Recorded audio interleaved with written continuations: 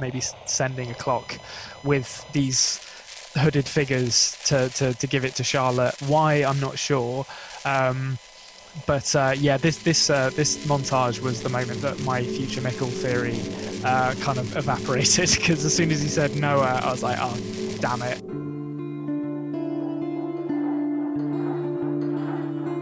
Welcome to the After Dark podcast with Anthony James and Conrad. Episode 4, Double Life. Make sure to subscribe so you don't miss an episode. Hello and welcome to the After Dark podcast with me, Anthony James, and Conrad. Hello. That's Conrad. This is the podcast where we take Conrad through Dark episode by episode. He's never seen it before, and we get to know what he thinks. And most importantly, we get to hear his theories, which is what we're all here for. I know that. Right, Conrad, how's your week been this week? It's been very, very good. Thank you. How's yours been? My week has been, it's always good, always good. It's warm. It's a hot week. Yeah, it was quite warm. Well, actually, yes, I think yesterday was quite warm, but then it started raining as well in the afternoon, in the evening time. That's the way it is in the UK and Ireland. I'll tell you what as well, my dark experience this week has mirrored the temperature in that things are heating up in old Conrad's mind. Yeah. I've blown it wide open. Except in Dark, actually, it's always raining. That's true. Yeah, it's like Tim Burton's Gotham, where it's always kind of dark and raining. Yeah, exactly. As I said last week, we're trying our hardest to get it up on podcasting apps. Bear with us. It'll be there before 2022. Right. Thank you very much to the comments. We had a lot of responses to what Vixen means in German. A lot of responses. Oh yeah, these are the ones I actually did see. Yeah, well, these drew your attention, Conrad. Yeah. But it's very rude. So basically, apparently, Vixen means masturbation, I suppose. Nice, good one, 80s Ulrich. Yeah, and what I really enjoyed about it was that so many people were willing to give us that information. I know. They were jumping at the keyboard, you know? Barely anyone misled us by the looks of things as well. Like, I would have taken that opportunity to feed us all kinds of misinformation. But... Yeah, no one's actually trolling us in the comments, which is fantastic. Yeah. I know, yeah, that's what I would be doing too, just making up random stuff. Or maybe they're all group trolling us. Yeah, that's true. We have no way of verifying. If only there was some kind of shared network where we could check what Vixen actually means in German, but such a thing doesn't exist. I don't know. There used to be something called Ask Jeeves. Is that still about? It might be. Maybe Ask Jeeves. Is he still alive? I don't know. Right. Anyway, let's get into it. What do you think? Yep, let's do it. Oh, let's break it down! So episode 4 opens with a montage with a voiceover of an old man, and he says, black holes are considered to be the hell mouths of the universe. Those who fall inside disappear forever. But where to? What lies behind a black hole? Along with things, do space and time also vanish there? Or would space and time be tied together and be part of an endless cycle? What if everything that came from the past was influenced by the future? And then we get Helga Doppler with his little lovely checkered blanket over his knees. Tick tock, tick tock. What do you think? This intro sequence is almost unfair with the amount of information it gives you, because it's like they know that the people watching this aren't going to be native German speakers. Yeah. So you're having to read the subtitles because there's a lot of information being hinted at in the subtitles. And meanwhile, there's a huge amount of very suggestive imagery on the screen as well. I didn't even try to go through what the images were. I don't even have them in front of me. I'm not even going to try. You can do that. I've gone down. Okay, so first things first. I don't know if this is H.G. Tannhaus talking. I'm still struggling to sort of separate out my sort of gruff voice. I was gonna ask you, who did you think it was? Yeah, so I think it's H.G. Tannhaus. Okay. But we've only actually heard him speak once, I think. Yeah, just for the record, I know this doesn't have a video on this podcast, but I'm actually wearing my H.G. Tannhaus A Journey Through Time T-shirt right now. Yeah. Nice, which I can confirm you do own. I have seen it. Yeah, fantastic. Right. That's one thing I noticed about listening from last week's episode. I say fantastic a lot. Well, I mean, it's a good word. I know, it's a fantastic word. Right, keep going. So yeah, first off, okay, I'm gonna take a dive into some lore here. So he's talking about hellmouths, which first I was like, oh, is this gonna be like a Doom adaptation. Because we're talking about Hellmouth. This is going to be like hell on earth. It's going to be a cyber demon in Vinden. But Ulrich's face at the bottom of the screen. Yeah, he does look a bit like the Doom guy, actually, Ulrich, to be honest. But okay, so there is first a close-up. I can't actually remember where you see it, but it's of something that looks like a Celtic knot. Which is then triple, like the trifecta. Yeah, it's a tricula or something, but it's obviously not just Celtic. It's also like Norse and Northern European. Mm-hmm. And I started thinking about that, and then I thought about where you often see that imagery, and it's often in like Norse religious and kind of mythological texts. Mm-hmm. And it got me thinking about Enos's tree box and how. I think Enos's tree box has it's not a Celtic knot, but I'm going to have to call it a Celtic knot because I can't remember the proper name for it, on it as well. And I think there might be some Yggdrasil stuff going on here with like a world tree that connects the 9 worlds. That's kind of the dive that I went down in this, but this intro is ridiculous. There's just so much in it. Yeah, there is, yeah. And Helge as well. I know I gave him a hard time last episode, and I stand by it. He never rose above sweeping graffiti off the floor, which says something about his competencies. Also, he wasn't doing a very good job at that either. No, he was doing a terrible job of it. It didn't even look like it was wet, to be honest. But he knows what's up, and trying to figure out what he knows throughout this episode is maddening. I'm trying to think if there's anything else in this intro. Oh, there's the old stereo with the wooden figures on the shelves. So I was trying to figure out where and when that was, and I was also looking for it in this episode with no luck. But there's so much in this intro. Yeah, and one thing I will say, if Helge goes on a walk through the woods, you know something's up. Yeah. Helge doesn't walk blithely. Yeah, he has a sixth sense, this man. Yeah, cool. There was also some cool comics up on the wall. I don't know, just thought I'd mention those. Just something that stuck out to me. We saw again the where is or when is Mikkel again. I think there was also a bit of the Stranger as well, but I can't quite remember what he was doing in the intro. He was just staring at the comics on the wall, I think. Oh, was he? Okay. Yeah. It's implied he was, but yeah. So go on. So where was that then? Was that? Well, that's the question. Exactly. That is the question. But I mean, I will say this now: the sort of inner thought process of seeing the Celtic knot to Enos's tree box to Yggdrasil led me to a realization, which I'll probably get into at the end of this episode. But I'm fairly confident it's right. And I'm fairly confident that I've blown Dark wide open here. You've solved the puzzle already. I've solved Dark. I have. I've cracked it. I know how this series ends. You are Mikkel, and Dark is the Rubik's Cube. Yeah. You've solved it. Before we leave podcast over. Yeah, podcast over. See you later, guys.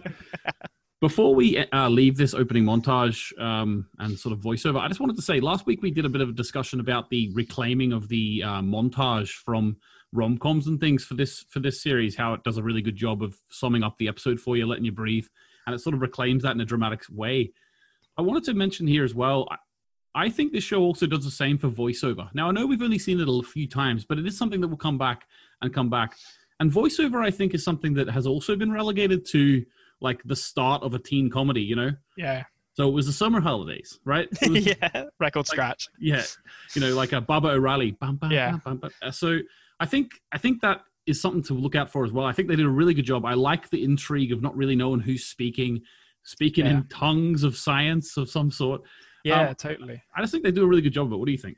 Yeah, I mean, I think voiceover is often considered to kind of be it's a bit like a Zoom, like it's quite immersion breaking for the audience, which I don't actually agree with at all for either of those. But I think that's kind of the modern wisdom on it, is that as soon as you have a voiceover, you're kind of taking the audience out of it and making them look at what's going on the screen through like a veil of separation. But I think that's kind of the intention here, because you're almost like watching all of this sort of semi-voyeuristically, because it's hard to know like where you are and when you are and whether you're kind of there with these characters or whether this is all, because it plays so sort of fluidly with the idea of time. It's not the central premise isn't that you're kind of witnessing these events as they're happening necessarily. Maybe that's completely wrong, but that's the sort of sense I get from the show. And I think it's a really good way of sort of disseminating information while also sowing more mysteries and throwing out hooks. Because as I say, I had to watch this intro, no joke, probably about 4 or 5 times, just because there was so much in it that I was like going back and scribbling notes down as it was going on. Mm-hmm. And if you wanted to say something other than it was really cool, you really need to watch it that many times. Yeah. Just to add to what you're saying about like not really knowing if we're seeing these characters in the story in the present or whether we're sort of detached from that and we're looking at it quite voyeuristically, I think that is sort of as well backed up by the idea that we've seen some of these characters in their younger forms when they're in the 80s, and we sort of know what they turn into. So especially even, I know it wasn't in this episode, but when we're watching them in the 80s, you really do get that sense of, well, we know where they're ending up. So this almost in a way doesn't feel like we're watching a story unfold. Do you know what I mean? Yeah. It does feel like we're watching past and present sort of thing all at once. Yeah. But it's an interesting feeling when you're watching a show anyway. Opening credits. Then we get the name of the episode, Double Life. Yes. Double Life. Right. Not much to say about that. We'll see if there's any themes as we go through. Now, then we get a scene, well, the first sort of main scene of the episode, I suppose, is in the Doppler household. And it is basically a setting up for what is, I think you could refer to as the Doppler episode of Dark. So this video is very Doppler family centric, I find. Yeah, definitely. And it's quite good because we haven't really got an insight into this family yet. Franziska's sort of been a mysterious character so far. We've got a bit of Peter looking guilty and praying. We've seen Charlotte at work, but now we're actually getting to see the inner workings of the family. I thought it was great. So it starts off with Franziska storming down with a lot of attitude into the room. She's so angry. So angry. Her little sister has taken her lipstick, she thinks, and she's screaming and she's screaming and she's screaming. I just love the acting with the sign language at the same time. Yeah, I also love the fact that she shouts as she's walking out of her room, which is clearly not for Ellie because Ellie is deaf mute. It's for her mum and dad, which really struck me as the kind of thing that a teenager would do. Like, if I'm pissed off, I'm waking up everyone in the house to let them know. Look what she has done, right? So another interesting part of this scene, this was very similar, I found, to the opening of the Nielsen family in the first episode with the one long camera shot. Now, this wasn't as long a camera shot, but it was a similar sort of dance around the family to introduce us to them. So Charlotte and Peter emerge from separate bedrooms. Yeah. So we learned that they're having trouble in their marriage. They're in separate bedrooms. Or maybe Peter was doing his morning prayer. We're not sure. But so then they sort of come down into the main area of the house, the living room. Franziska's going mad at Ellie. And then there was a great little bit of a dialogue between Charlotte and Elizabeth. Oh, yeah. Where Charlotte is speaking about Mikkel, and Elizabeth says, "Do you know who stole him?" That's the question. And then Elizabeth makes a reference to Vixen. Oh, does she make a reference to that? I didn't catch that. Yeah. She calls Mikkel a jerk-off. Oh, I thought she said it was a show-off. Okay, that's very rude then. Oh, no, sorry. A show-off and a jerk. Yeah, show-off and a jerk. That's right. But did you catch the... but it was definitely Vixen-esque, the sign language for jerk. Yeah, she looked like she was doing the jerk-off motion with her hand, and I don't know enough about international sign language to know whether that's a legit sign or whether that's a little bit of flavour that Ellie's thrown in there herself. Yeah, but also if she was speaking, what's the word? Hang on. I'm not going to ask that question. Our comments are too full of this. We need to stop getting the comments full of this subject. Right. Okay. So, any comments about this scene at all? Or? So Ellie is great. She's great throughout this entire episode. And there are two things I really want to hone in on with her. When Franziska says, and this is, I'm almost certain that this is completely wrong, but when Franziska says to her that she doesn't buy her sort of doughy-eyed deaf mutes or deaf dumb act, and Ellie smiles in a way that is incredibly evil, my first thought was she's not actually deaf and dumb. So I'm fairly certain that's wrong, but I'm sticking to my guns on that one. I'm waiting for her to be revealed as some evil mastermind, and the theme of the young children somehow plotting against the adults in this town does come back later in this episode. So you think that from birth she was able to fool everyone? Yeah, she's like a sort of Stewie Griffin type character, where she's like a criminal mastermind.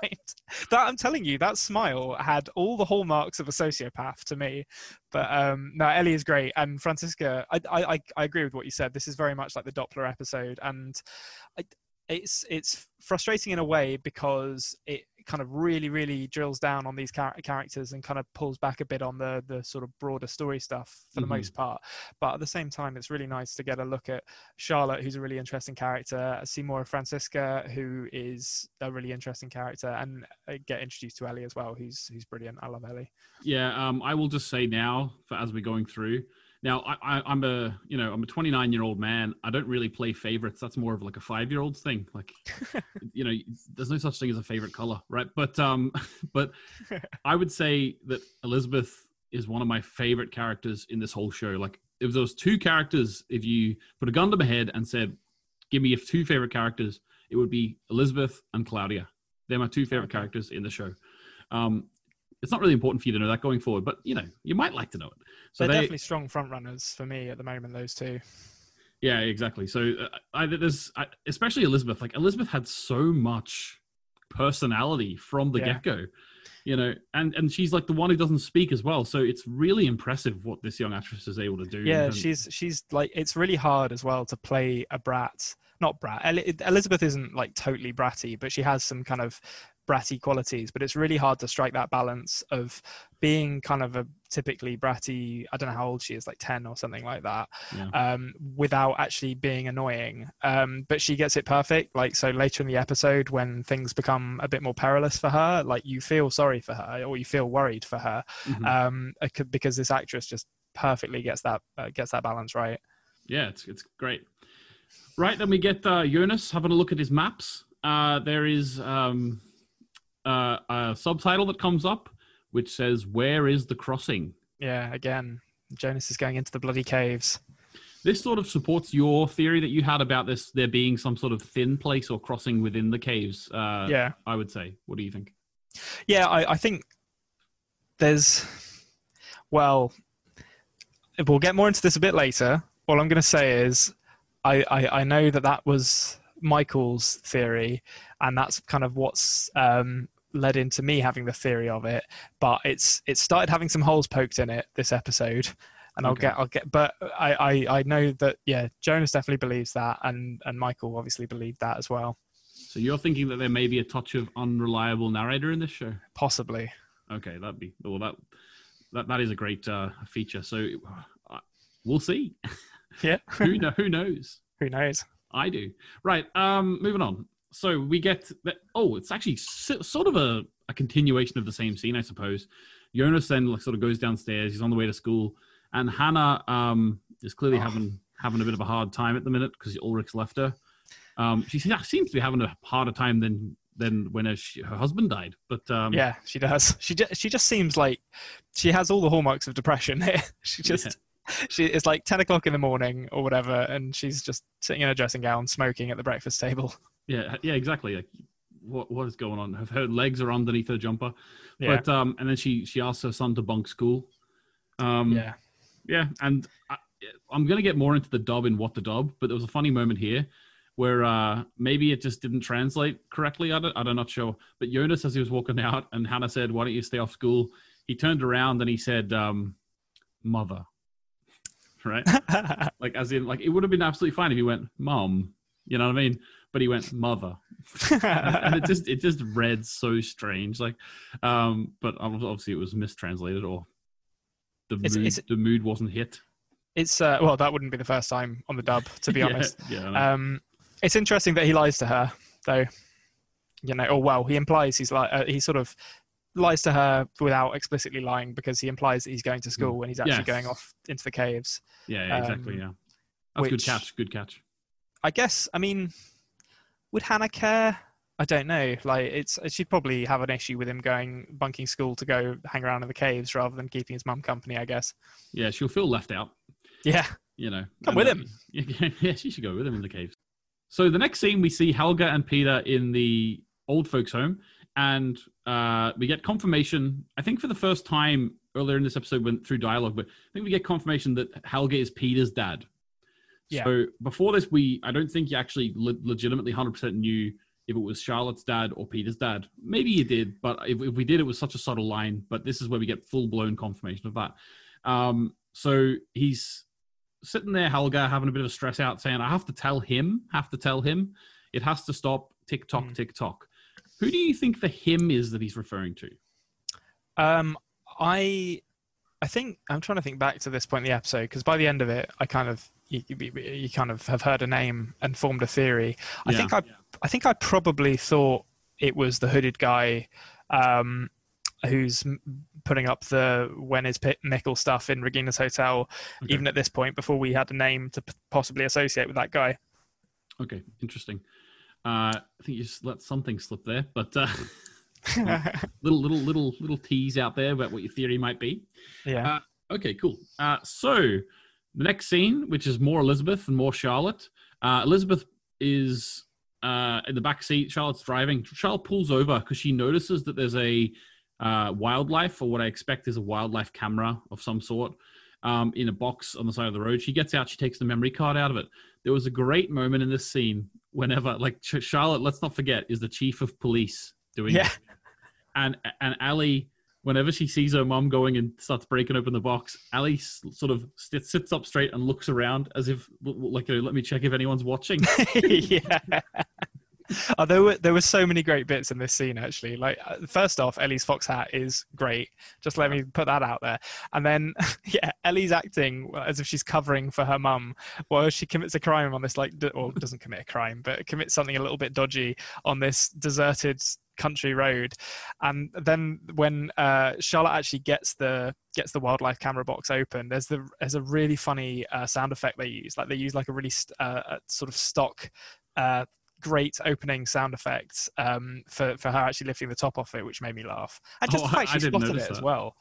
Yeah. It's like a really standard stock side effect. It's sort of like it's like up there with like the Wilhelm scream as something that you hear in loads of different stuff, and it really made me laugh. Is it? You think is it actually an editing like in joke like the Wilhelm scream? Probably, yeah. I'm almost certain it would be, because they didn't need to put it in. It just made me laugh. But yeah, and the fact she spots that wildlife box while she's driving, like, she clearly wasn't paying attention to the road. Yeah.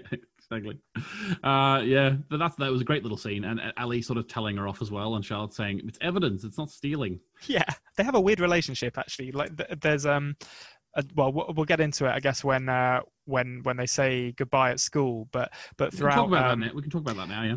Well, just like, yeah, the way they say goodbye to each other, and then this scene here, and also their interaction in the opening scene and in the Doppler household, like. It seems like Ellie almost like wears the pants in this household. Really, like she's like 9 years old and she runs the family. yeah.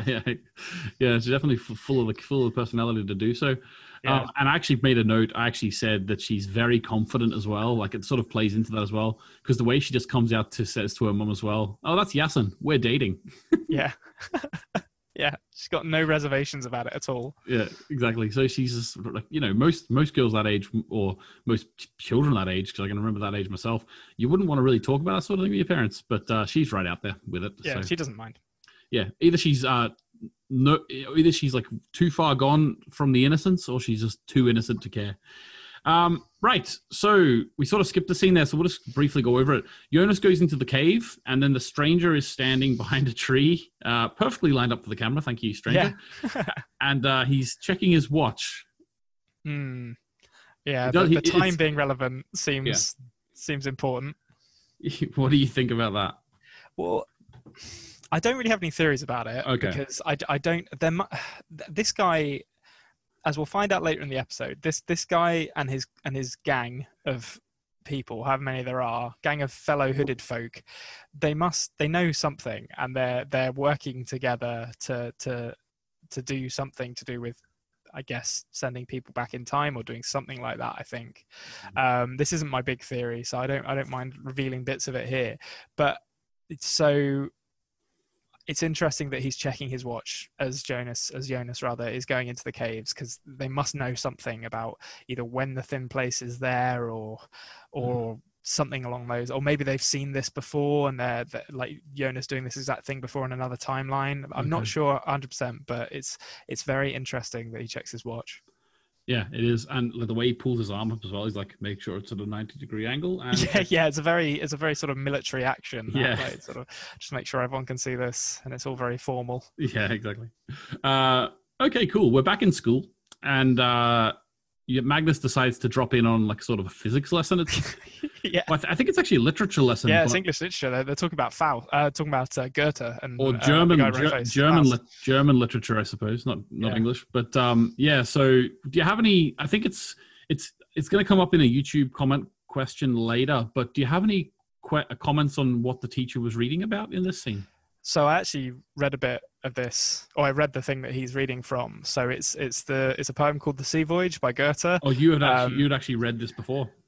No, so I've read Faust, which Goethe wrote, which is like it's kind of apocryphally used to describe like the Robert Johnson meeting the devil at a crossroads and selling a soul for a guitar to play guitar kind of thing. Mm-hmm. I don't know if this is I don't know if the Faustian stuff is gonna come into Dark at all, but that's why I started reading about it. The Sea Voyage, I wasn't sure.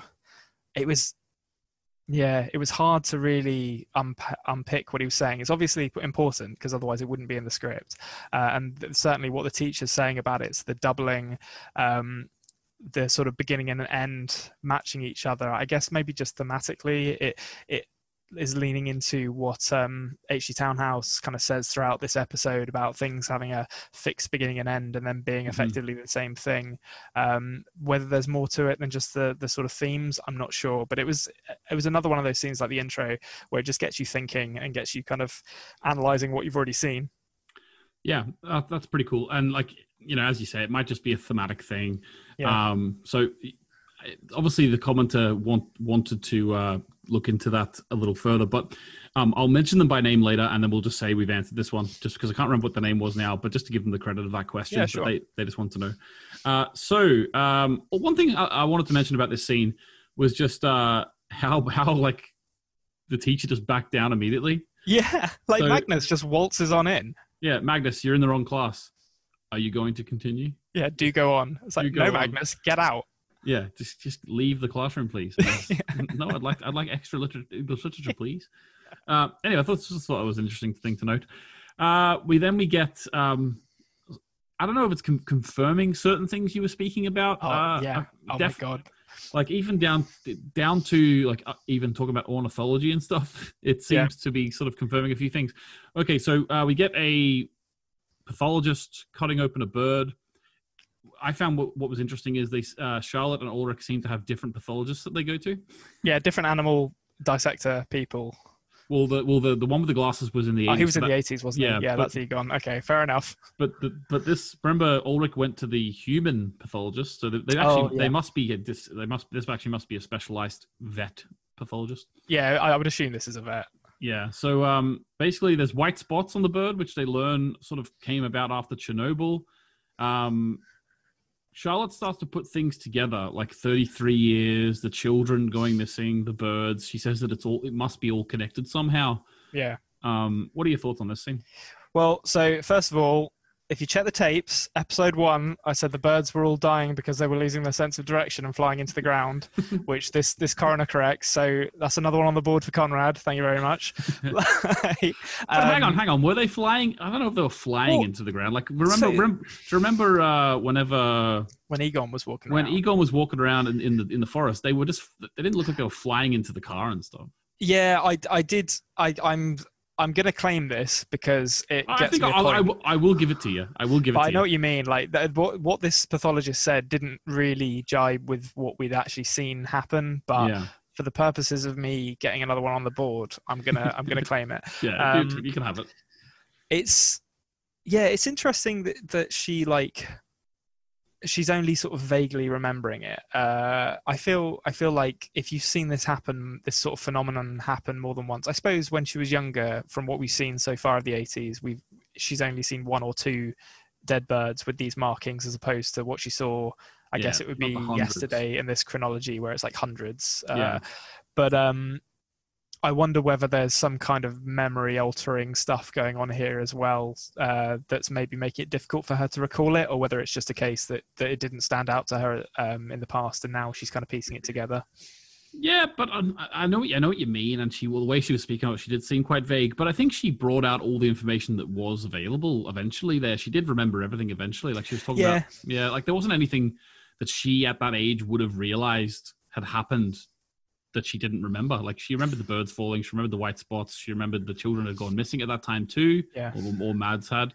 So there wasn't really anything that she missed in terms of her memory. That's true. I think it's interesting that they name dropped Chernobyl again. That's twice in 2 episodes now, which I wonder if that's gonna play a more significant part. It certainly seems like obviously the nuclear plant is going to be pretty key to what's going on, at least in the immediate future. But it doesn't feel like they're name dropping Chernobyl just absently. Yeah, definitely going to be something to do with nuclear power. I think there it will be anyway. So not much anything to say about this, but Jonas is walking through the cave again. We'll check back in with him later. You stay in there, Jonas. Then we have Ulrich waking up in Mikkel's bed, which is quite tragic in a way. Like, I can just imagine having a child missing, and I think it's exactly what you would do. You would sleep in their bed whenever you've been out for 3 days looking for them. So Katarina's sitting there looking at him. We all know that there's more than one thing going on in Katarina's head. I'm sure this is a nightmare for her. She knows that he's cheating. She knows her son's gone missing. Can't even imagine. Just to break all this tension, we do have a great poster on the wall. The great Mikkel, this poster is amazing. The great Mikkel Houdini. Such a good poster. I hope he made it himself. I believe he did. What I really enjoyed about this poster, sometimes when I watch films, I get really annoyed at small things, like small hills to die on, Yeah. I'm quite particular in that way, but there was something that really annoyed me about certain shows whenever they have pictures on the wall or they have like things kids made, and the picture of the child is as if they took it that day. Yeah. The Mikkel on the poster is clearly a couple of years younger, and that just made me love it even more, Yeah, it's just I didn't, to be honest, I didn't notice that, but yeah, little things like that, they give the whole I guess the whole mise en scène a kind of verisimilitude to make it feel like it's a real place rather than just a set that some actors are acting in. Yeah, exactly. Right, what did you have you had anything to say about this scene with Katarina and Ulrich? Just what you've hit on, really. Like the Mikkel Houdini poster is amazing, and I find the Katarina and Ulrich interactions, brief that they are in this episode, really interesting because I think they're very realistic for how a couple who are having like marital problems anyway would deal with the loss of a child, where they can't really comfort each other because they're both coming to terms with like the reality of their relationship or how their relationship is falling apart. So they're just basically dying on the inside because they just have they have no one to turn to or nothing to cling to anymore. So yeah, it's we don't see them very much in this episode, but what we do see of them is quite compelling. Yeah, and I also will maybe I'm sort of jumping the gun a little bit here, but I wanted to do this before I forget. There is a great contrast between this scene and then the scene whenever Ali is missing later in the episode, and Peter and Charlotte, who we know haven't been sleeping in the same rooms. We know there's some sort of adultery in some way going on there maybe as well. But at that moment, those two people truly come together and Peter is comforting Charlotte in that moment. So the contrast there is really maybe if this had happened a year before in the timeline, that wouldn't be happening because obviously Katarina's just found out, and we know that Charlotte said something about a year ago, you made me a promise. So it is a different timeline in both of the relationships, but I just thought it was a cool contrast in the two relationships. Yeah, absolutely. Like I think there's very deliberate lines of comparison drawn between Charlotte and Ulrich in this episode. And it's interesting to see how both of them deal with the potential or the reality of one of their children going missing. Yeah, it's great. Right, then I'm just going to go through, there's a sort of a couple of scenes in a row here that all add up, and I'm just going to go through them all at one time because it sort of is the best way to do it, I think. So we get, Charlotte goes back to the back to the police station. Voller, the one-eye guy, he says to her about says to her about checking the tracks or checking the something or other, the plates. I don't know what he's checking. I think it was the tires he was checking. The tires, yeah. Oh, yeah, the tires, yes. And so she says, off you go. She then goes into her office. She sees that the time of disappearance was between 9:30 and 10:30, which matters because when she rings up Peter, he says that he was at the office until 10. Yeah. So obviously he wasn't accounted for at that time. She also sees on the memory card that she stole, as Ali put it, she sees Peter's car driving around that area at that time. Yes. Now, Peter then obviously denies that. He says he was at the office. I'm just going to say, in terms of for the discussion now, I'll mention it now. There is extra scenes in a few minutes where Charlotte then goes around to a prostitute's caravan, it seems, who I assume is a prostitute because I think they do talk about clients. So then she asks, has Peter been around? The prostitute puts together that... I'm going to tell you, the prostitute's name is Benny. Okay, so I'll say Benny. So Benny says, I never forget a... I'll let you fill it in. Yeah, very explicit. Very explicit. Very explicit indeed, this scene. So that sort of puts into perspective about what Charlotte was hoping. It's really, really tragic. It's, again, really tragic. Charlotte was hoping that on the night of Mikkel's disappearance, that Peter was at the prostitute's place. Yeah. She was hoping that he was cheating on her again. That's so... it's so moving that... I don't know why. I've never actually seen something so nuanced in like a mystery crimey thing. It's really, really cool. I like that little touch. Yeah, and I think there's a lot in Charlotte's performance in this episode. I think probably less so in Peter's, although it's still good. But Charlotte's kind of runs the full gamut of emotions with Peter here. From sort of, there are times where she seems like she's protecting him. So when Voller is kind of picking up the printout of Peter's car that the wildlife camera's picked up, and is kind of inquiring about what she's looking at. She doesn't want to tell him because she clearly, before she gets her husband in sort of legal hot water, she wants to sort of check it for herself to actually see what's happening rather than, rather than sort of betraying the trust of her marriage.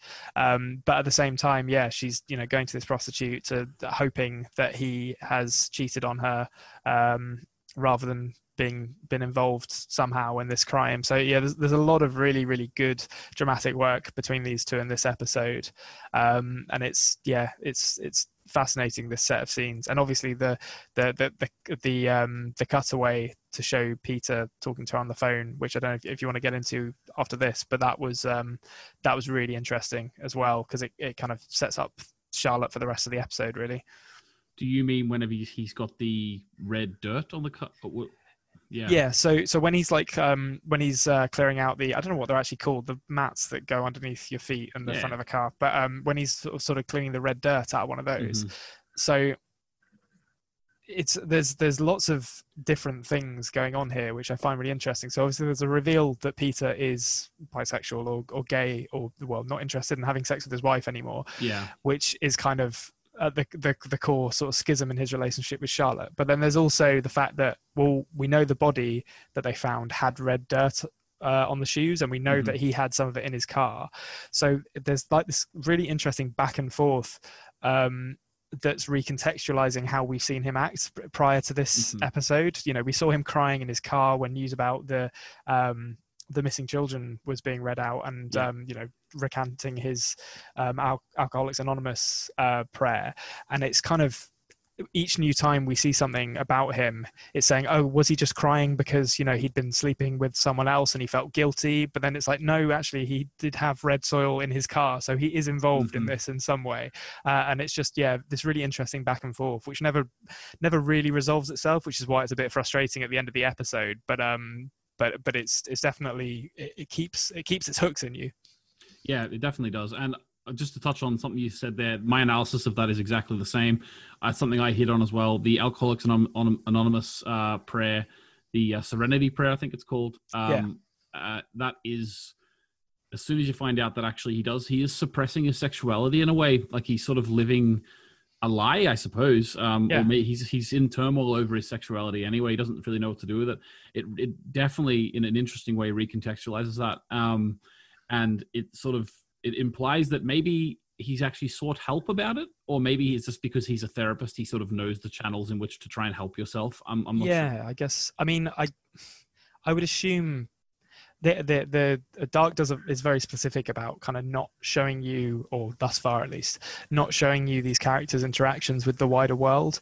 So I wonder if there are even channels for him to seek help about that within Finden, but possibly, or yeah, like you say, maybe he just knows, the coping mechanisms for alcoholics and drug addicts because he's a therapist. Yeah, so maybe, but definitely interesting. We'll have to keep an eye on Peter going forward.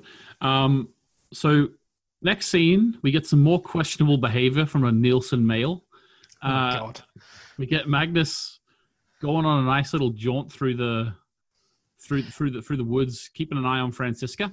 He didn't even bring a ladder. That's my main takeaway from that scene. Is that fence is far too. He did bring a rug. I'll give him that. So he brought a rug so he could climb over the barbed wire. But hang on. You're talking about Ulrich. Oh yeah, sorry. Who are you talking about? This is Magnus. Magnus following Franziska. Oh yeah, that is also questionable. Like Magnus throughout this is, he's Magnus's behavior throughout this episode. If I was in Franziska's shoes, I would not have ended this episode the way she ended it. Let's put it that way. Yeah, like actually we can talk about just in one big block if you want Magnus and Franziska's relationship. I find that, as you say, basically he sees her with money. He picks up money from a box in the middle of train tracks somewhere. Yeah. He then sort of follows her back to school. She is part of some sort of rhythmic gymnastic group. I don't know what. Dancing. Ribbon dancing. So he's watching her through the window. He then goes and steals money out of her bag. Yeah. He comes back in. My note on this scene, where he comes back in after she's ribbon dancing, is that Magnus seems to have a strange ownership over Franziska. Yeah, he definitely does. I think that on the face of it is it makes Magnus very unlikable. But I see it's really strange because he's not unlikable to me because his brother's just gone missing. I feel like he's becoming very protective over the people in his life that he loves, or I suppose he fancies. So he probably is in a state of mind where he thinks he needs to protect her. Obviously, I'm not excusing. He shouldn't go into her bag. He shouldn't be stalking her. Absolutely not. But I'm just saying I understand the motive of him wanting to protect her. Do you know what I mean? Yeah, I think, just to go back to it, because I kind of ruined your lovely setup of it by thinking this was going to be the Ulrich scene. But so the bit where Franziska's walking through the woods, which they must be the noisiest woods in the entire universe, but they're really nicely shot. And yeah, I mean, Magnus's behavior, I think he seems like someone, like you say, it does seem quite believable. I think his behavior, it seems like someone who wants to trust Franziska because he likes her, and he's projecting that in a pretty unhealthy way by being massively overprotective or maybe infatuated with her. But I don't think it's coming from a place of malice or perversion. I think he's just not kind of leveraging his emotions healthily, which is totally believable for someone whose little brother was kidnapped 36 hours ago. But I mean, yeah, I really like their relationship. I think I really like Franziska in general in this episode, and Magnus, I don't dislike Magnus. He's just behaving in a way that, in the kind of erratic way that I would expect someone to behave when like his dad, I guess, Yeah. As we'll see in a second, Ulrich is doing all sorts in the woods himself. Yeah, so Ulrich actually goes to the power plant. As you say, he brings a blanket, which was pretty clever of him. Smarter move than I thought he would. Well, yeah, but he doesn't bring a ladder. That fence is way too big. That's probably where he cut himself, to be honest. Yeah, but that'd be a bit conspicuous, wouldn't it? Pulling the ladder out of his car, walking. Yeah, that's true, yeah. He might have had to walk 3 miles. He wouldn't want to carry the ladder. But what did you think about the sort of my personal take on it is it's just like a thematic sort of mirroring, I suppose, if you excuse the terminology there, of the hooded figures. Yeah. So Ulrich they're very clearly trying to draw that imagery into Ulrich as well. Yeah, I think it's, as you say, I think it's just reminding you of that imagery, not necessarily saying that Ulrich is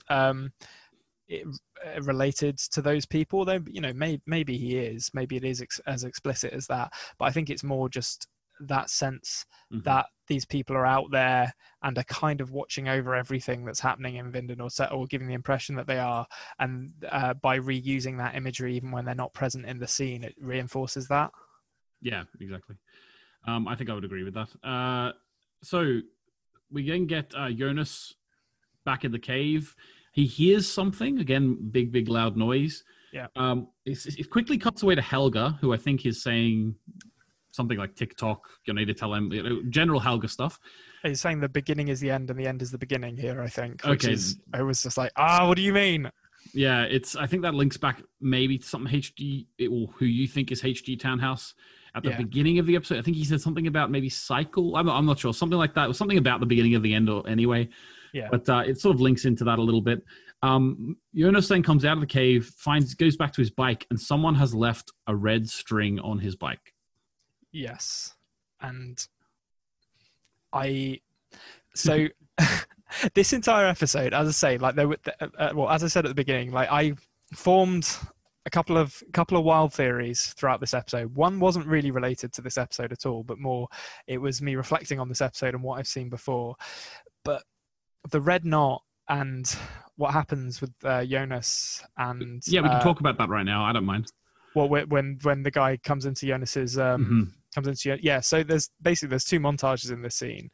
This is quite a short one, but in this episode rather, and this is the shorter of the two. But obviously he gets the red knot left. We know that the guy who I'm going to refer to as Noah, because I think the guy we've seen so far who set up the Vanis Mikkel crime scene photos in Regina's hotel. I think that guy is Noah. Hang on, are you recanting a previous theory of yours? I may be. Okay. Maybe. More on that later. Okay. I like that. So I think that guy's Noah based on where we end up with this episode. But the thing that's confusing me is, okay, we know he's watching Jonas from afar, so he doesn't want to talk to him or interact with him, presumably. Yet I think he's got to be the person who left this little red knot on Jonas's bike. Yeah. And he appears to be later in the episode. Well, he's coming into his home and knows exactly where the map is. So that seems suspicious that he knows where it is in Jonas's room. And then he's marking things on the map. So yeah, this is kind of what I mean about this episode being not in a bad way, but it's quite frustrating at the end of it because there's just so many questions left unanswered at the end of this episode. And yeah, this was a big one. Like how is the guy who I think is Noah and Jonas, how are they related to one another, or like what does Noah want with Jonas? Yeah, interesting. Cool. You talked about earlier about how sort of the finding of the red dirt sort of leads Charlotte on the rest of the journey in the episode, sort of thing. So she goes around to sort of a cabin in the middle of nowhere, in the middle of the woods, and she has a look inside. She finds the red dirt on the floor. Yeah. She then walks over, and we've seen then where the bunker is. That's where the bunker is located. Yeah. And she goes down into the bunker, and gets a call. Then Ulrich has been found at the nuclear power plant, but we'll get into that in a minute. So, what do you think about Charlotte's little escapade at the cottage, the Doppler cabin?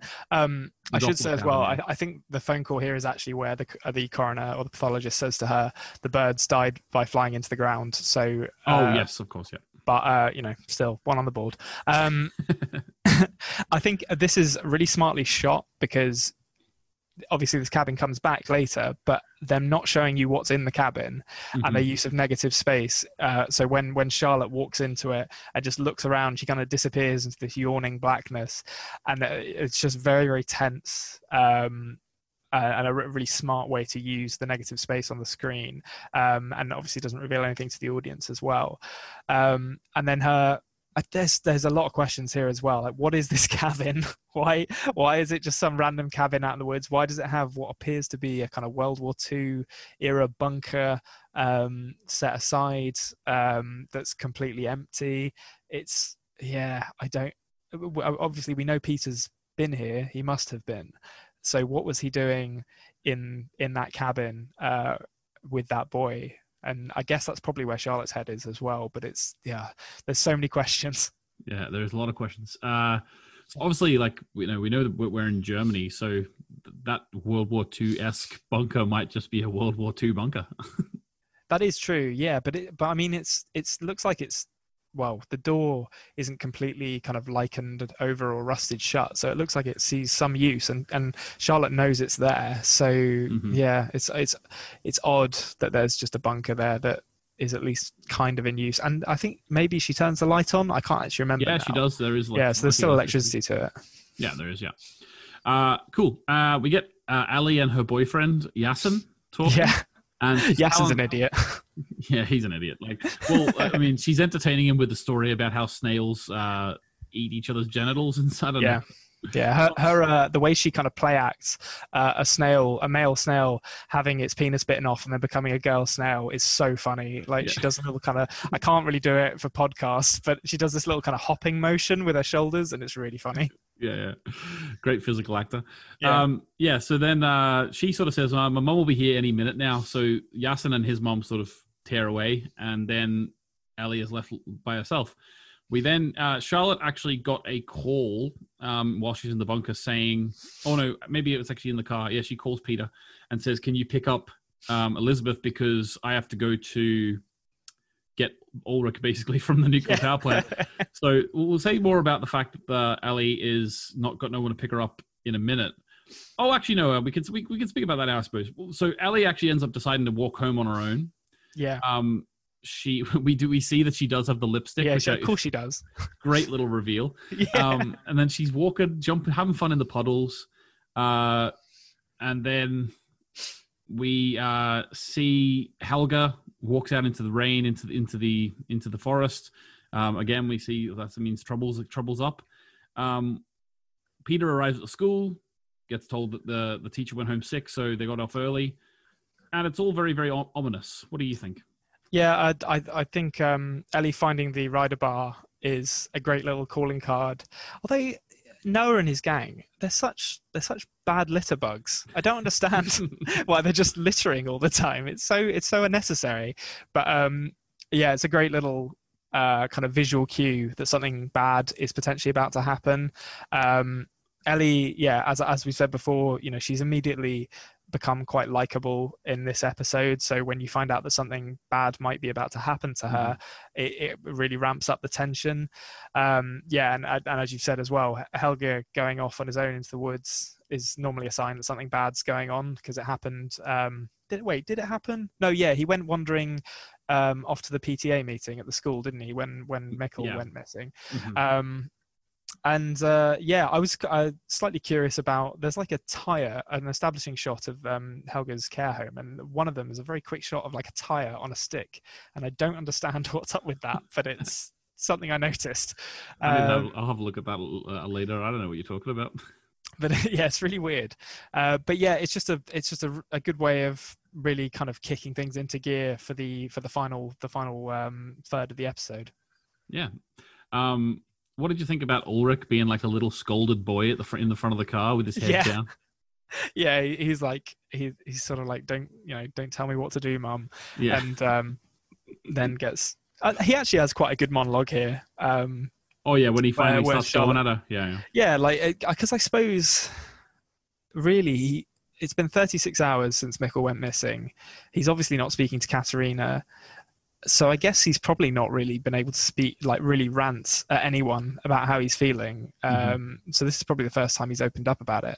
But it's a really good display of how helpless he feels and how angry that makes him, which is really encapsulated in how he's behaved in the last two episodes.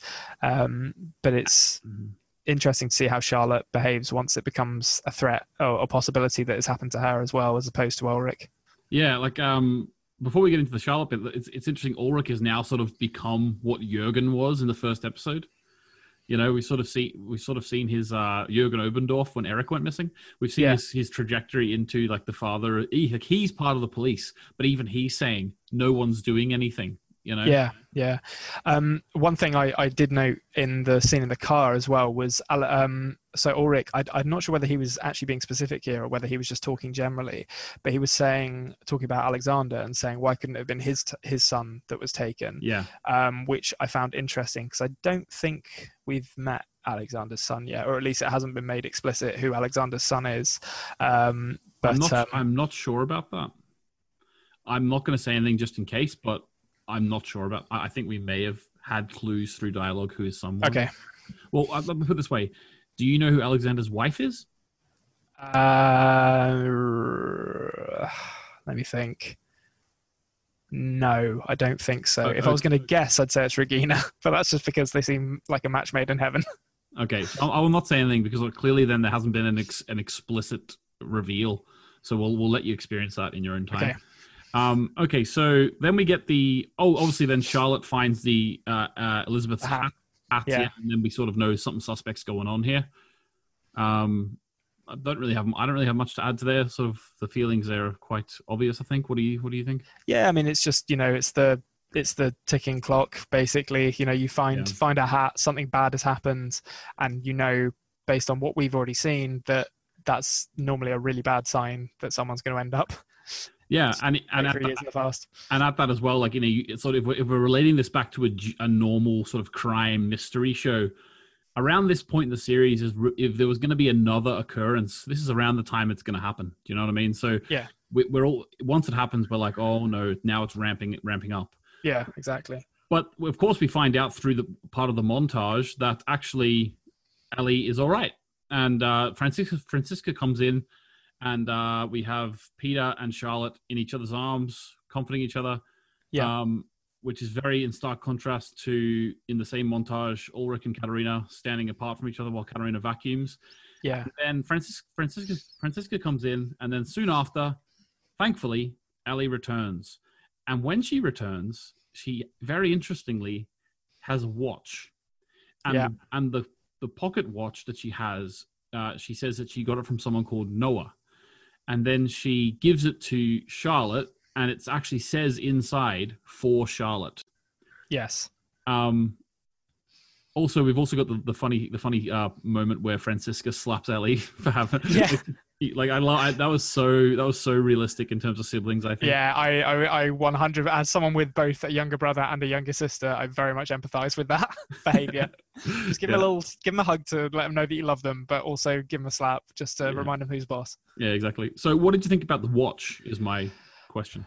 Oh, okay. Yeah. So the watch, I mean, we know that H.G. Tannhaus loves a clock. Yeah. That's been well established. And this looks like so he says that she used to own it, didn't Ellie says that to Charlotte, I think. Or am I misremembering that? I can't remember exactly the terminology, but did she say something like it says it's yours or something? Yeah, so I think my read of it was that it was something that maybe Charlotte had in her past that she lost, or something like that. Okay. But yeah, my gut instinct was that it was something to do with something to do with H.G. Tannhaus, maybe sending a clock with these hooded figures to give it to Charlotte. Why, I'm not sure. But yeah, this montage was the moment that my future Mickle theory kind of evaporated, because as soon as he said Noah, I was like, oh, damn it, that's probably who that guy is, probably who the hooded guy is. I'm trying to think. Yeah, so other notes I had on this montage: really good score as well. Mm-hmm. Like it sounded like The Knife to me, like the band The Knife. I don't know if it was, but yeah, it was really good bit of music. And yeah, the hooded figure going into the cabin was fascinating as well. Oh, yes. Going into the cabin, which we know is somehow related to the Doppler family. Peter's been there, adds in a load of intrigue.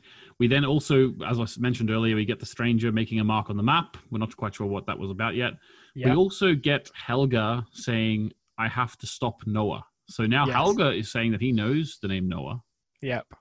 And it's the first time he's kind of said that name. Yeah. Which is... I wonder if he said it before and they just haven't shown it to us, but it feels poignant. Yeah, it does. And then the episode ends with Yasin Storming, I just love the idea of Yasin walking through the forest, talking. Like, I can imagine a child at that age, like, talking to themselves. Yeah. But because he is deaf and dumb, Yeah. he's talking to himself in sign language, which is great. Yeah. I'd never thought about that before. And to be honest, this is a sign of how subtitles affect me. I didn't notice that he was signing to himself and not talking until my second watch of this scene. I just didn't notice that he wasn't talking when the subtitles were coming up. But yeah, I also love the way that I'm sure this is just kind of a little throwaway thing, but I love the way that he's wearing kind of 80s clothes as well. Like, he's wearing high tops. And it's, just a really cool way of mirroring what maybe is going to happen to him. Yeah, cool. He sees like a little surfer dude. It's not really a surfer dude, but he's on a bit of wood, so it looks like a surfer dude. Sort of chiseled out of wood. Surfer Acorn Man. Safer, yeah, exactly. And he picks it up, and then a hooded figure says, Noah sent me to get you, or Noah wants me to take you to him, or whatever. So we can assume that Yasin is going to be taken now. So what do you think of the ending? Okay, so, right, here we go. This leads quite nicely into the first of my theories, which is less serious, but I'm standing by it. So the fact that he says, Noah sent me, and you must be Yasin, means that Noah has met, or Yasin has met Noah before, because he wouldn't say Noah sent me if the name didn't mean anything to Yasin. And we know from the end of the montage that Noah has met Ellie now as well, and has let her go, or sent her back to her parents or anything. So there's some kind of I think at the very least there's some kind of, I don't want to say grooming because that sounds horrible, but there's some kind of operation where these guys are getting to know these kids before trying to send them back in time, or whatever it is they're doing to them. But the way that Ellie smiled at the beginning of this episode, and like when Francisca accused her of like not, or as Francisca said, she didn't buy her deaf dumb thing, and the way Yasin kind of looks slightly evilly up at the figure when he says Noah sent me, made me think that the kids are in on it. So I'm standing by that. Maybe the hooded figures run the deaf and dumb school. Yeah, maybe. And maybe they make them all pretend to be deaf and dumb, and they make. Oh, does the guy sign to Yasin? I can't remember if he does. No, he doesn't. They're not deaf and dumb. I'm calling it now. It's all a plot. It's all a play act. Oh boy. But okay. But you could also just take that he actually doesn't know Yasin, and he doesn't actually know that Yasin can't understand what he's saying. Yeah, that's true. But my theory is more fun. So okay, fair enough. So I'm going with the young kids are in on it, and there's some kind of Machiavellian plot to kill all the adults in Vinden going on here. It's fascinating. That little sort of reveal at the end with Noah, and as you said before, him going into Jonas's room and marking stuff on the map, and the voiceover from, I guess, is H.G. Tannhaus again, talking about the string of Ariadne, which is the string that Ariadne gave Theseus to help him escape the labyrinth. To help him find the center of the labyrinth. Yeah. Well, to help him get out after he. Yeah, okay. Yeah. So he put the string down. He found the center, killed the Minotaur, and then got out again. To get out. Yeah. So it's that definitely ties into the kind of labyrinthine nature of the caves, but maybe also the sort of more or less corporeal labyrinth of time as a concept. It all start. The questions posed here don't really get answers, which is why at the end of this I was like, what's happening? It's really frustrating, but it definitely makes me want to watch the next episode. Yeah, fantastic. Right, do you want to get into the roundup? Yeah, sure.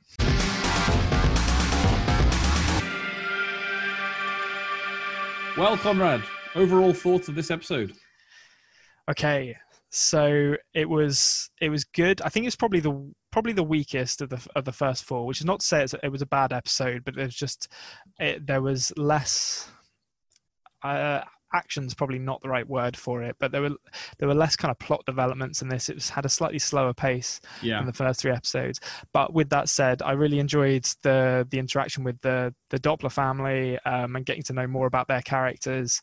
And obviously I haven't gone into one of them yet, but I came out of this episode with one wild theory that I'm going to cling to. What, and, not the Noah theory, or is that the one you're referencing? What? So Noah, who Noah is? Do you mean? Yeah, is that one of your theories? Well, yeah. So I think that guy's Noah. I guess that is one of my theories. Yeah, I was thinking more about the kids being evil and in on it.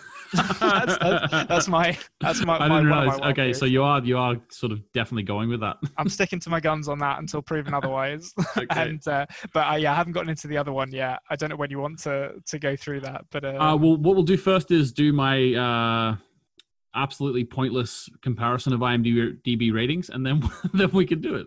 All right, nice. So it was a good episode though. I enjoyed it. Yeah, so the people of IMDb have spoken, 9,000 or 8,300 votes. 8.4 they gave this, which straight off the bat, I'm going to remind you, Secrets was 8.3, 8.2, Past and Present, the last one was 8.7, and then they went back to 8.4. I disagree with that out the gate for me. It's not the second best episode so far, I don't think. No, but I mean, 10,000 people can't be wrong. No, I think this is probably the worst episode so far, which, again, is not to say it's a bad episode. And I hesitate to use the word worst, Yeah. Because when you use negative words like worst, people assume you're hating on it. No, yeah. We could say that it was the least best. Yeah, yeah, sure. Like, we'll use positive reinforcement. It was the least good episode. Yeah. But that's still, it's still it was still really good. I still wanted to watch the next episode. Yeah. I would probably say maybe high 7s for this is where I'd probably land on this. Like 7.8-ish is probably what I put it at. Cool. Yeah, I would agree with you. Okay, and to be honest with you, your opinion matters more than anyone else because you're actually watching this weekly. No one else in the world has watched this weekly. I'm telling you that. So yeah, you're I'm watching it as if it came out in like 1987. Yeah. Wait, when did they go back in time to? 1986. Yeah, there we go. So you actually are able to give a genuine rating of each episode, which no one else can do, which is great. Yeah. Okay, so big theory, go. Okay, so I was thinking about this on my second watch through because obviously I found out that there is a Noah, and I'm pretty sure it's the guy who I've been referring to as Future Mikkel up until this point, because we've seen that guy's face and we get to have a name for that character. So my current theory, this isn't the big theory, but my current theory for that guy is that guy's name is Noah, which then made me wonder, okay, who is Mikkel? Because he's gone back in time, so he must have grown up to be someone. Okay. So you're gonna have to bear with me for a second here. Right. So at the beginning of the episode, we got Celtic knots, which leads into Yggdrasil mythology about 9 world stuff. Okay. And the world tree, which Enos has on her tree box. Right. And then I was just thinking about Enos and Mikkel's relationship, and I was like, oh, they're very like kind of maternal, like the relationship that those two have, considering they just met each other. So then I went on a Google deep dive, looking up what people's names meant, and I was like, okay, we know that Enos doesn't have children at the point that Mikkel turns up in the 80s. And then I Googled what Mikkel's name means, and it means gift from God. And I'm pretty sure that Enos is going to effectively adopt Mikkel and that he becomes Michael. Right. And then I went on a further deep dive and I was like, okay, so I'm pretty sure Mikkel becomes Michael. What does Mads' name means? And that also means gift from God. So I think Mads got sent back in time to become someone else's son and is then one of the grown-ups in 1986. So that's where I am at the moment. But that's I feel like I might be right on this, but that's where my theory has gotten me to so far. Interesting. That's one of my favorite theories of yours. Yeah, I could be completely wrong, but I like that the fact you have. Honestly, if you could have been with me when I was like, okay, I'm gonna go look up what Mikkel means. Typed into Google Mikkel meaning gift from God. I was like, oh boy, here we go. We're off to the races here. What does Enos mean? I didn't look up Enos, actually. It probably means lovely. So you looked up one name, decided on your whole theory. No, like, do you know the ones research I looked up? Over. I looked up, I'll tell you the ones I looked up. I looked up Mikkel. I looked up Mads. I looked up Egon. I looked up, what's Helga's dad's name? Bernd. Burnt, yeah. I think. Burnt, yes. That means bear. And I looked up Tronte. Oh. I didn't look up any of the women, which probably makes me a massive Right. chauvinist. I love how in your mind it's Tronte. Yeah. I know it's Tronte, but I'm going to call him Tronte from now on. But yeah, those are the only names I looked up. For some reason, that was enough for me. Okay, cool. I think like you're saying that it's based on looking up names and stuff, your theory, but I think you've actually grounded that theory in some really cool stuff in the show, like Ines' relationship with Mikkel. It seems like it's not the craziest theory you've come up with, in my opinion, even though it does seem crazy. I think, yeah, it could still be wrong, but it's just that Ines is obviously very protective over Mikkel already. We've seen that much, and she seems like, we know she doesn't have children, but she also seems quite maternal generally, like she would be a good mother.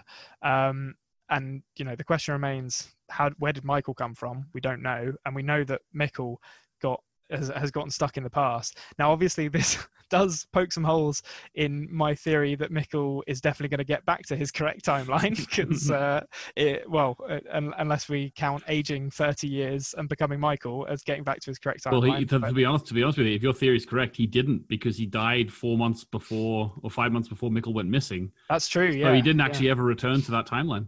Yeah, that's true. But that's what my future Mikkel theory, being the hooded guy, is no more. This is now the theory I'm clinging to. Okay. Out of curiosity, you've already decided you don't like the future Mikkel theory in terms of the stranger. When do you think you're going to get an answer for the sort of not just the Mikkel theory, but also your new Noah theory?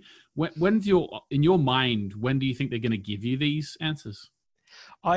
With Noah, I wouldn't be surprised if there are some things that are just never answered, because they're not like they're not as important as I initially think they are. So Mikkel becoming Michael, if that is correct, I think that will probably be answered by the end of this season, would be my guess. Okay.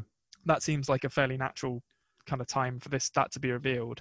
But the Noah thing, I wouldn't be surprised if Noah is this kind of, like in Inspector Gadget, how you never actually saw the claw.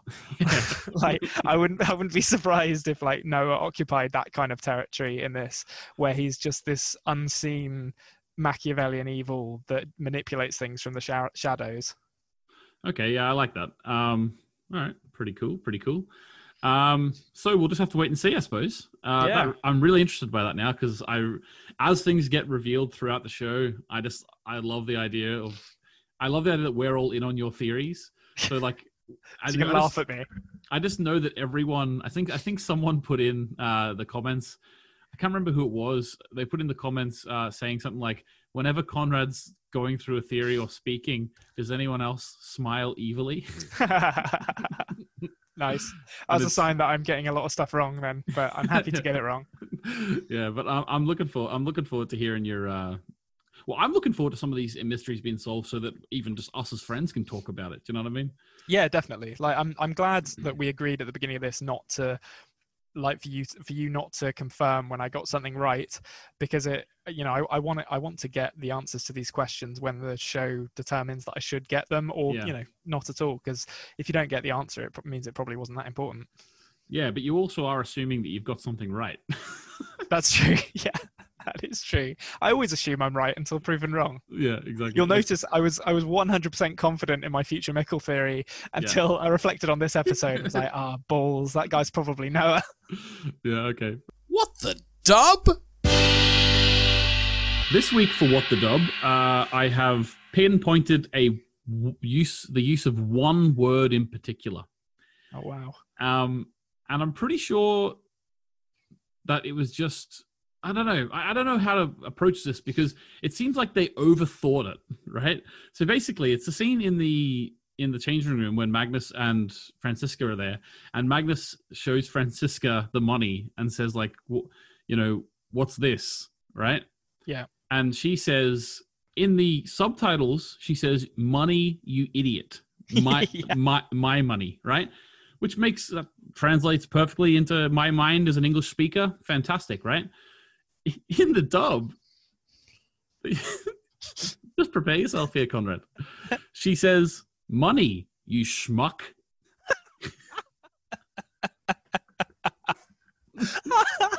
I was telling you now, all right, this What the Dub segment, in the first episode, Alexander was voiced by a gangster.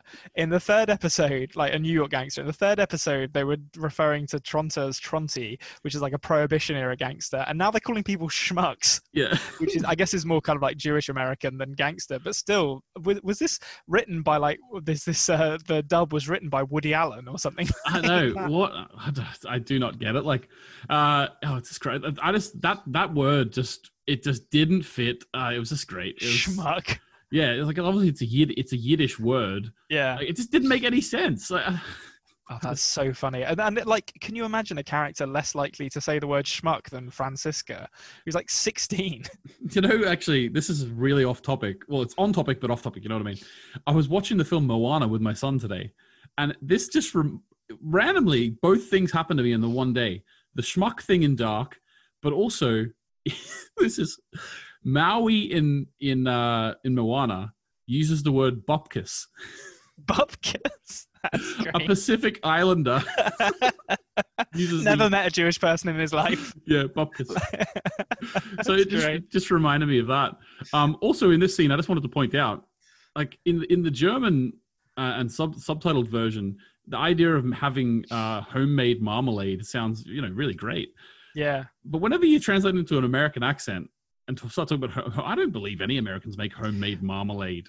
No. Oh, actually, that brings me on to an interesting point. In the dub, did they say jam or did they say marmalade? They said marmalade. Because obviously the German, Franziska actually says marmalade, but the subtitles say jam. Jam and marmalade aren't the same thing. No, they're not. They're definitely not the same thing. Like, if someone offers me jam on toast, absolutely go crazy. If someone offers me marmalade on toast, like, get out of here. Yeah, exactly. What Paddington Bear called it. Yeah. But what? Why are they making these decisions in the dub? Yeah. Who is this person making these decisions? This wild-minded person who's making creative choices that can completely change the meaning of sentences and tone of sentences. It's absolutely crazy. Also, just as another follow-up point, who in that Doppler house? Now, I'm very serious about this. Which one of the Dopplers is making homemade marmalade? It's got to be Peter. It's got to be Peter. Peter is the one. It's not Catherine. It's not Charlotte. Rather, like it's. You still got Catherine. You have. I literally wrote Catherine every single time in my notes, and then when I was reviewing it, I was like, "It's not Catherine. I need to stop doing." It's Peter. Peter is making the marmalade. Yeah, my mind went to Peter too. To be honest with you, maybe him and Ellie make it together. But but Ellie does all the work. Like Peter messes up the iPad by getting marmalade all over it, and like generally kind of makes a fool of himself, while Ellie actually does the hard work. Yeah, and tells him off as well. Yeah. Okay, awesome. A stranger from the outside. Okay, this week we've got a load of YouTube comments. Remember, if you want to ask a question to Conrad about episode 5, make a comment underneath my pinned comment at the top. Now, there has been 1 or 2 people who didn't make a comment underneath my pinned comment. This week, they're lucky because I actually did go and make sure to check. But as we're going on through the weeks now, there's more and more comments. I think there was 100 comments when I looked at them on this video, on the previous video. So it is going to be harder to find them as we go on through the week. So please, if you can, get the comments underneath my pinned comment. I don't want to leave anyone out. I'd hate for you to watch the episode and be left out. So I'll try as much as I can to find them. But so there are a couple who got in this week, but I'm just to help yourselves, please don't do that. So unfortunately, there's been way too many questions to cover in this video. So what I'm going to do, in order to keep this video below 2 hours, I'm going to upload a separate video on Saturday. So I like the idea of answering everyone's questions because it will draw things out of Conrad, which otherwise wouldn't be drawn out of. So I want you guys to have a say in how Conrad views this show. So I don't want it to be us forgetting people's comments or just cherry picking them, at least not at this stage. When I'm leaving out 5 questions or so. So rather than have a 2-hour podcast, we'll have an extra video. If for some reason we get to the point on episode 12 or whatever where I have 100 comments to choose, well, then I'm just going to have to cherry pick at that point. But I think this week we'll do an extra video just to make sure that all your comments are heard and we get extra thoughts from Conrad. What do you think, Conrad? Yeah, it sounds like a good plan to me. Well, with that being said, I think that's us done this week, Conrad. Yeah, I'm very much looking forward to watching more of this and seeing my theories get further blown to pieces by future revelations. Yeah, how funny would it be if the only theory that you get properly right is the kids are evil and they're plotting everything? I'm already convinced that's right. Don't worry, I've got that one tucked in the top pocket. That's safe. That's great. All right, guys. So next Monday, you'll catch us talking about episode 5, which is a great episode, Conrad, just to let you know. I think that might even be one of the top rated of this series on IMDb. Not that that means anything, but you know what I mean. So make sure you get your comments for Conrad about episode 5 underneath this video. Look out for the extra comments and questions video coming out on Saturday. Apart from that, I think we just have to say goodbye. Goodbye. Goodbye, everyone.